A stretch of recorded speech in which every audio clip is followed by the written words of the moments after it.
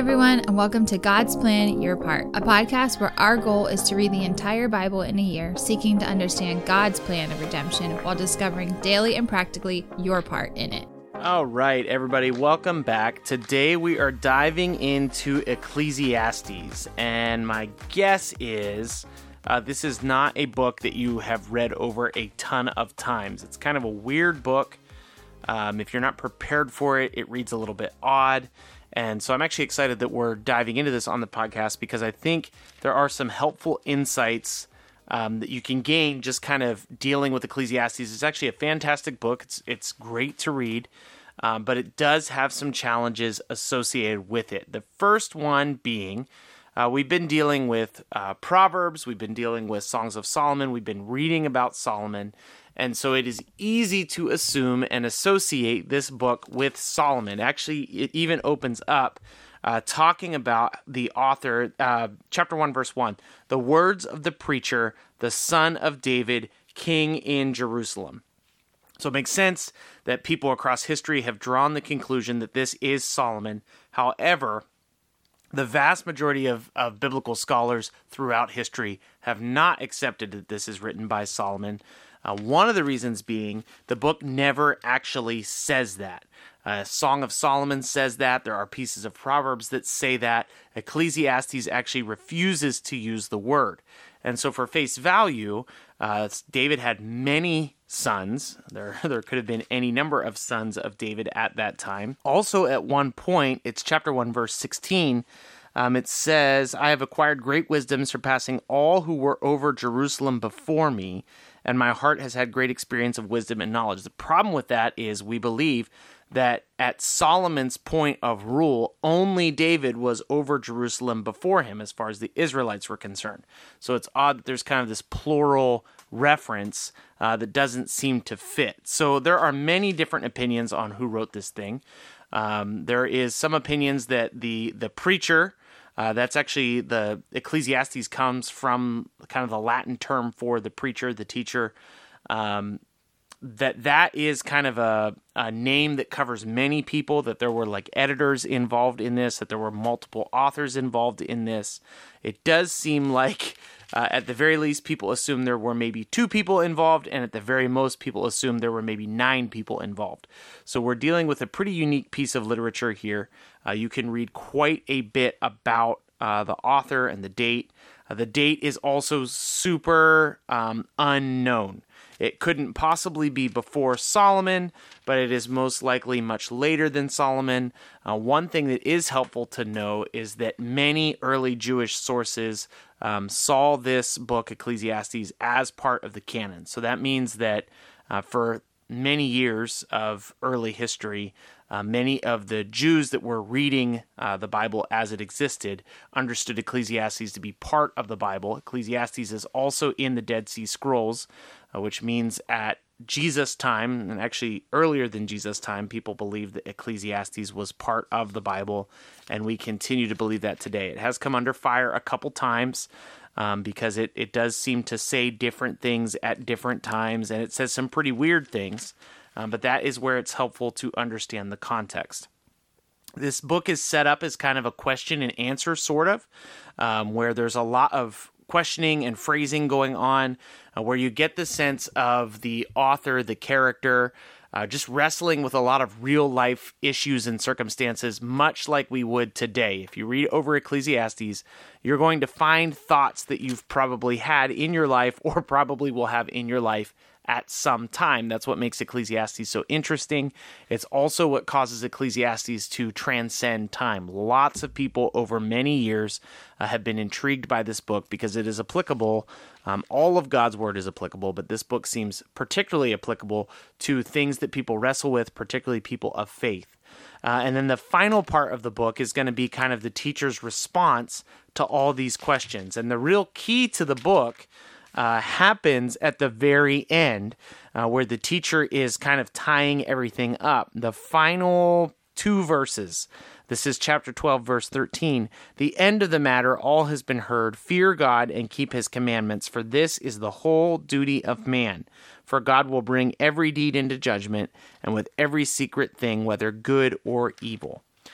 So it is important to understand this book in complete context. This is a fantastic book that if you're going to quote it, you should have read the whole thing. If you're going to study it, you should commit to reading the whole thing, because one of the main things that people have been contentious with this book, have caused people to be contentious with this book, is that when you pull certain verses out of context, it seems very odd.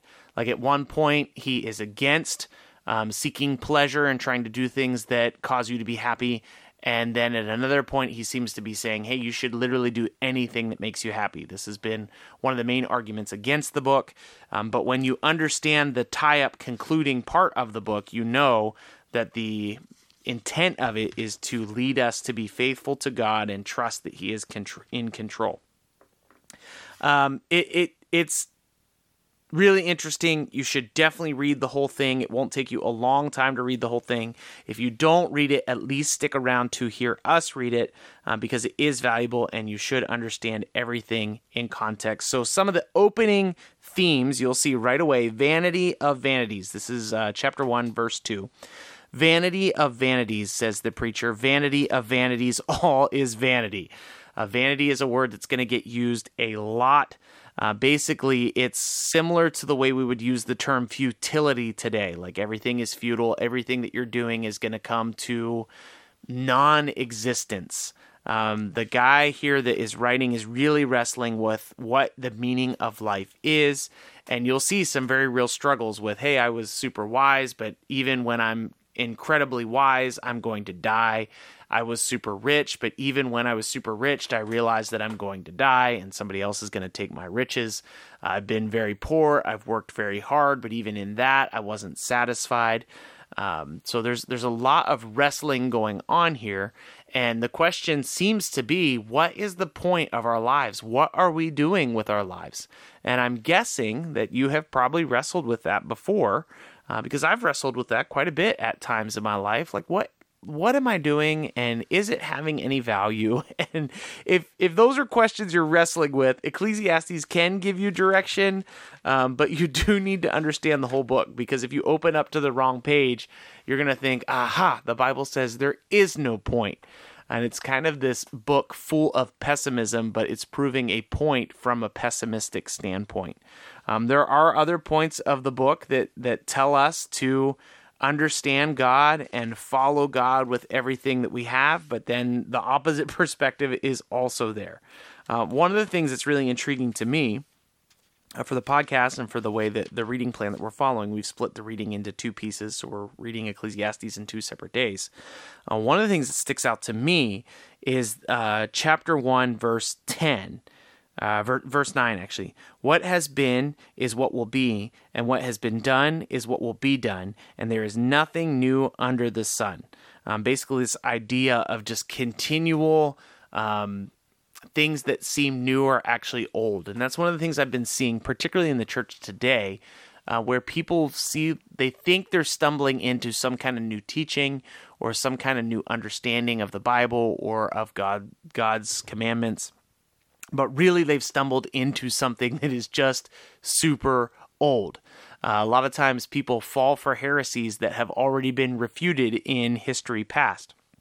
And I think it is a great reason to study church history as much as you possibly can. Because if you look at church history, first of all, it's pretty well documented.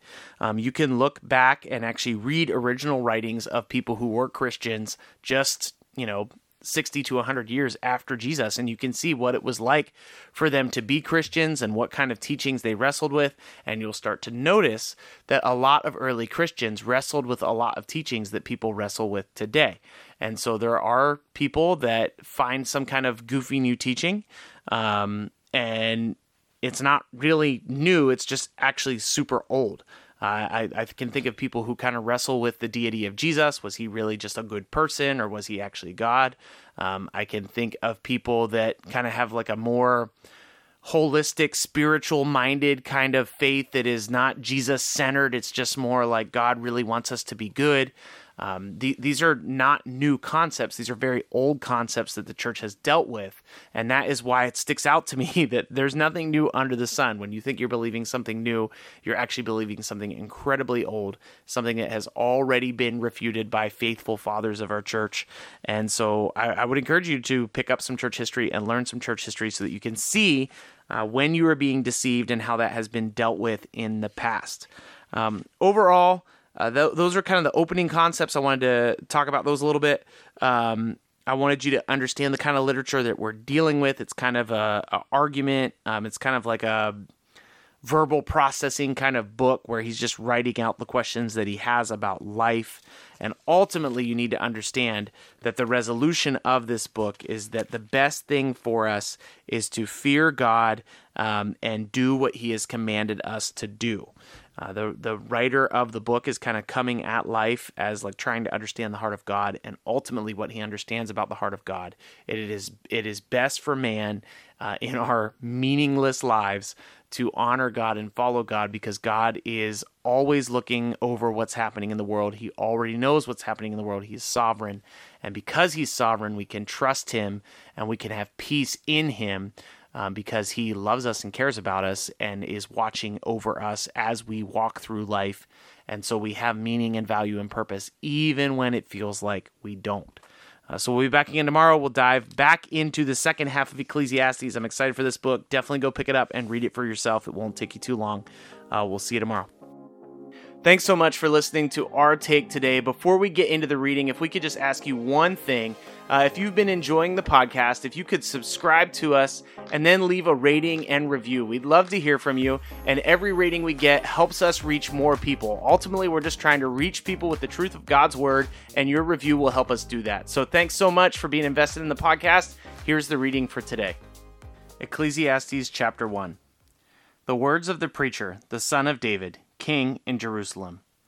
Vanity of vanities, says the preacher. Vanity of vanities. All is vanity. What does man gain by all the toil at which he toils under the sun? A generation goes and a generation comes, but the earth remains forever. The sun rises and the sun goes down, and hastens to the place where it rises. The wind blows to the south and goes around to the north. Around and around goes the wind, and on its circuits the wind returns. All streams run into the sea, but the sea is not full. To the place where the streams flow, there they flow again. All things are full of weariness. A man cannot utter it. The eye is not satisfied with seeing, nor the ear filled with hearing. What has been is what will be, and what has been done is what will be done, and there is nothing new under the sun. Is there a thing which it is said, "See, this is new"? It has already been in the ages before us. There is no remembrance of the former things, nor will there be any remembrance of the later things yet to be among those who come after. I, the preacher, have been king over Israel in Jerusalem, and I applied my heart to seek and to search out by wisdom all that is done under heaven. It is an unhappy business that God has given to the children of man to be busy with. I have seen everything that is done under the sun, and behold, all is vanity and straying and striving after the wind. What is crooked cannot be made straight, and what is lacking cannot be counted. I said in my heart, I have acquired great wisdom, surpassing all who were over Jerusalem before me. And my heart has had great experiences of wisdom and knowledge. And I applied my heart to know wisdom, and to know madness and folly. I perceive that this is also but a striving after the wind. For in much wisdom is much vexation, and he who increases knowledge increases sorrow. Chapter 2. I said in my heart, Come now, I will test you with my pleasure, enjoy myself. But behold, this also was vanity. I said of laughter, It is mad, and of pleasure, what use is it? I searched with my heart how to cheer my body with wine, my heart still guiding me with wisdom, and how to lay hold on folly, till I might see what was good for the children of man to do under heaven during the few days of their life. I made great works. I built houses and planted vineyards for myself. I made myself gardens and parks and planted them in all kinds of fruit trees. I made myself pools from which to water the forest of the growing trees. I bought male and female slaves, and had slaves who were born in my house. I had also great possessions of herds and flocks, more than any who had been before me in Jerusalem. I also gathered for myself silver and gold and the treasure of kings and provinces. I got singers, both men and women, and many concubines, the delight of the sons of men. So I became great and surpassed all who were before me in Jerusalem. Also my wisdom remained with me, and whatever my eyes desired I did not keep from them. I kept my heart from no pleasure, for my heart found pleasure in all my toil, and this was the reward for my toil. Then I considered all that my hands had done, and the toil I had expended in doing it, and behold, all was vanity, and a striving after the wind, and there was nothing to be gained under the sun. So I turned to consider wisdom and madness and folly. For what can the man do who comes after the king? Only what has already been done.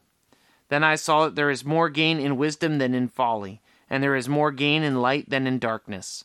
The wise person has his eyes in his head, but the fool walks in darkness. And yet I perceived that the same event happens to all of them. Then I said in my heart, what happens to the fool will happen to me also. Why then have we been so very wise? And I said in my heart that this is also vanity. For of the wise as of the fool there is no enduring remembrance, seeing that in the days to come all will have been long forgotten. How the wise dies just like the fool. So I hated life, because what is done under the sun was grievous to me. For all is vanity and a striving after the wind. I hated all my toil in which I toil under the sun, seeing that I must leave it to the man who will come after me. And who knows whether he will be wise or a fool? Yet he will be master of all for which I toiled and used my wisdom under the sun. This also is vanity.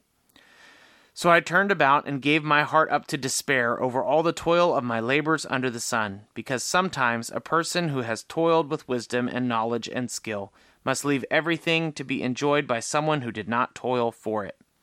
This also is vanity and great evil. What has a man from all the toil and striving of heart, with which he toils beneath the sun? For all his days are full of sorrow, and his work is vexation. Even in the night his heart does not rest. This also is vanity. There is nothing better for a person than that he should eat and drink and find enjoyment in his toil. This also I saw is from the hand of God. For apart from him, who can eat or who can have enjoyment? For to the one who pleases him, God has given wisdom and knowledge and joy. But to the sinner he has given the business of gathering and collecting, only to give to one who pleases God. This also is vanity and striving after the wind. For everything there is a season, and a time and every matter under heaven. A time to be born and a time to die. A time to plant and a time to pluck up what is planted. A time to kill and a time to heal. A time to break down and a time to build up. A time to weep and a time to laugh. A time to mourn and a time to dance. A time to cast away stones and a time to gather stones together. A time to embrace and a time to refrain from embracing. A time to seek and a time to lose. A time to keep and a time to cast away. A time to tear and a time to sow. A time to keep silence and a time to speak. A time to love and a time to hate. A time for war and a time for peace. What gain has the worker from his toil?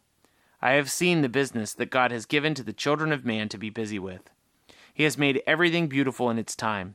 Also he has put eternity into a man's heart, yet so that he cannot find out what God has done from the beginning to the end. I perceive that there is nothing better for them than to be joyful and to do good as long as they live. Also that everyone should eat and drink and take pleasure in all his toil. This is God's gift to man. I perceive that whatever God does endures forever. Nothing can be added to it, nor anything taken from it. God has done it so that people fear before him. That which is already has been. That which is to be already has been. And God seeks what has been driven away. Moreover, I saw under the sun that in the place of justice even there was wickedness, and in the place of righteousness even there was wickedness. I said in my heart, God will judge the righteous and the wicked, for there is a time for every matter and for every work. I said in my heart with regard for the children of man that God is testing them, and they may see that they themselves are but beasts. For what happens to the children of man and what happens to the beast is the same. As one dies, so dies the other. They all have the same breath, and man has no advantage over the beasts, for all is vanity. All go to one place. All are from the dust, and to the dust all return. Who knows whether the spirit of man goes upward and the spirit of the beast goes down into the earth? So I saw that there is nothing better than that a man should rejoice in his work, for that is his lot. Who can bring him to see what will be after him? Again I saw all the oppressions that are done under the sun, and behold, the tears of the oppressed, and they had no one to comfort them. On the side of their oppressors there was power, and there was no one to comfort them. And I thought the dead who have already dead more fortunate than the living who are still alive. But better than both is he who has not yet been, and has not yet seen the evil deeds that are done under the sun. Then I saw that all toil and all skill in work come from a man's envy of his neighbor. This also is vanity and a striving after the wind. The fool folds his hands and eats his own flesh. Better is a handful of quietness than 2 handfuls of toil and a striving after the wind. Again I saw vanity under the sun. One person who has no other, either son or brother, yet there is no end to all his toil, and his eyes are never satisfied with riches, so that he never asks, "For whom am I toiling and depriving myself of pleasure?" This also is vanity and an unhappy business. 2 are better than 1, because they have a good reward for their toil. For if they fall, one will lift up a fellow. But woe to him who is alone when he falls and has no other to pick him up. Again, if 2 lie together, they keep warm, but how can one keep warm alone? And though a man might prevail against one who is alone, 2 will withstand him. A 3-fold cord is not easily broken. Better was a poor and wise youth than an old and foolish king, who no longer knew how to take advice. For he went from prison to throne, though in his own kingdom he had been poor. I saw all the living who move about under the sun, along with that youth who was to stand in the king's place. There was no end of all the people, all of whom he led. Yet those who come later will not rejoice in him. Surely this also is vanity and a striving after wind. Guard your steps when you go to the house of God. To draw near to listen is better than to offer sacrifices of fools, for they do not know that they are doing evil. Be not rash with your mouth, nor let your heart be hasty to utter a word before God, for God is in heaven and you are on earth. Therefore let your words be few, for a dream comes with much busyness, and a fool's voice with many words. When you vow a vow to God, do not delay in paying it, for he has no pleasure in fools. Pay what you vow. It is better that you should not vow than you should vow and not pay. Let not your mouth lead you into sin, and do not say before the messenger that it was a mistake. Why should God be angry at your voice and destroy the work of your hands? For when dreams increase and words grow many, there is vanity. But God is the one you must fear. If you see in a province the oppression of the poor and a violation of justice and righteousness, do not be amazed at the matter, for the high official is watched by a higher, and there are yet higher ones over them.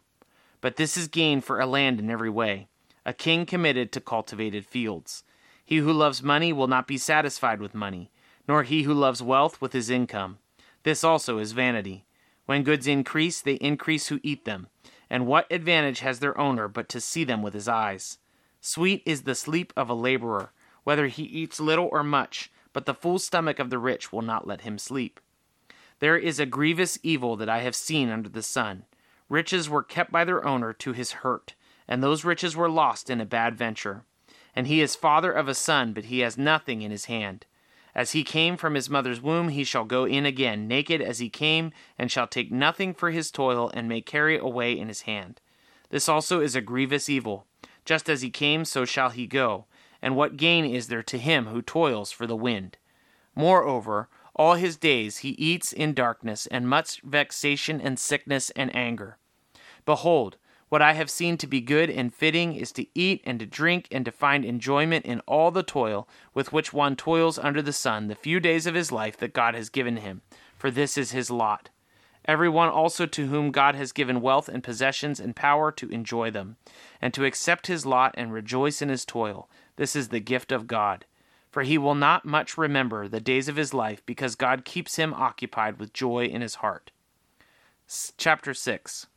There is an evil that I have seen under the sun, and it lies heavy on mankind. A man to whom God gives wealth, possessions, and honor, so that he lacks nothing of all that he desires, Yet God does not give him power to enjoy them, but a stranger enjoys them. This is vanity. It is a grievous evil. If a man fathers 100 children and lives many years, so that the days of his years are many, but his soul is not satisfied with life's good things, and he also has no burial, I say that a stillborn child is better off than he. For it comes in vanity and goes in darkness, and in darkness its name is covered. Moreover, it has not seen the sun or known anything, yet it finds rest rather than he. Even though he should live 1,000 years twice over, yet enjoy no good, do not all go to one place? All the toil of man is for his mouth, yet his appetite is not satisfied. For what advantage has the wise man over the fool? And what does the poor man have, who knows how to conduct himself before the living? Better is the sight of the eyes than the wandering of the appetite. This also is vanity and a striving after the wind. Whatever has come to be has already been named, and it is known what man is, and that he is not able to dispute with one stronger than he. The more words, the more vanity. And what is the advantage to man? For who knows what is good for man while he lives, the few days of his vain life, which he passes like a shadow? For who can tell man what will be after him under the sun? Thanks so much for listening to God's Plan, Your Part. If anything stuck out to you, if you have any questions, or if you'd like to receive a Bible, you can email us at godsplanyourpart@gmail.com. Also, if you're enjoying the podcast, please consider supporting us through the link in our description. We love that you're on this journey with us, and we hope you have a great day. See you tomorrow.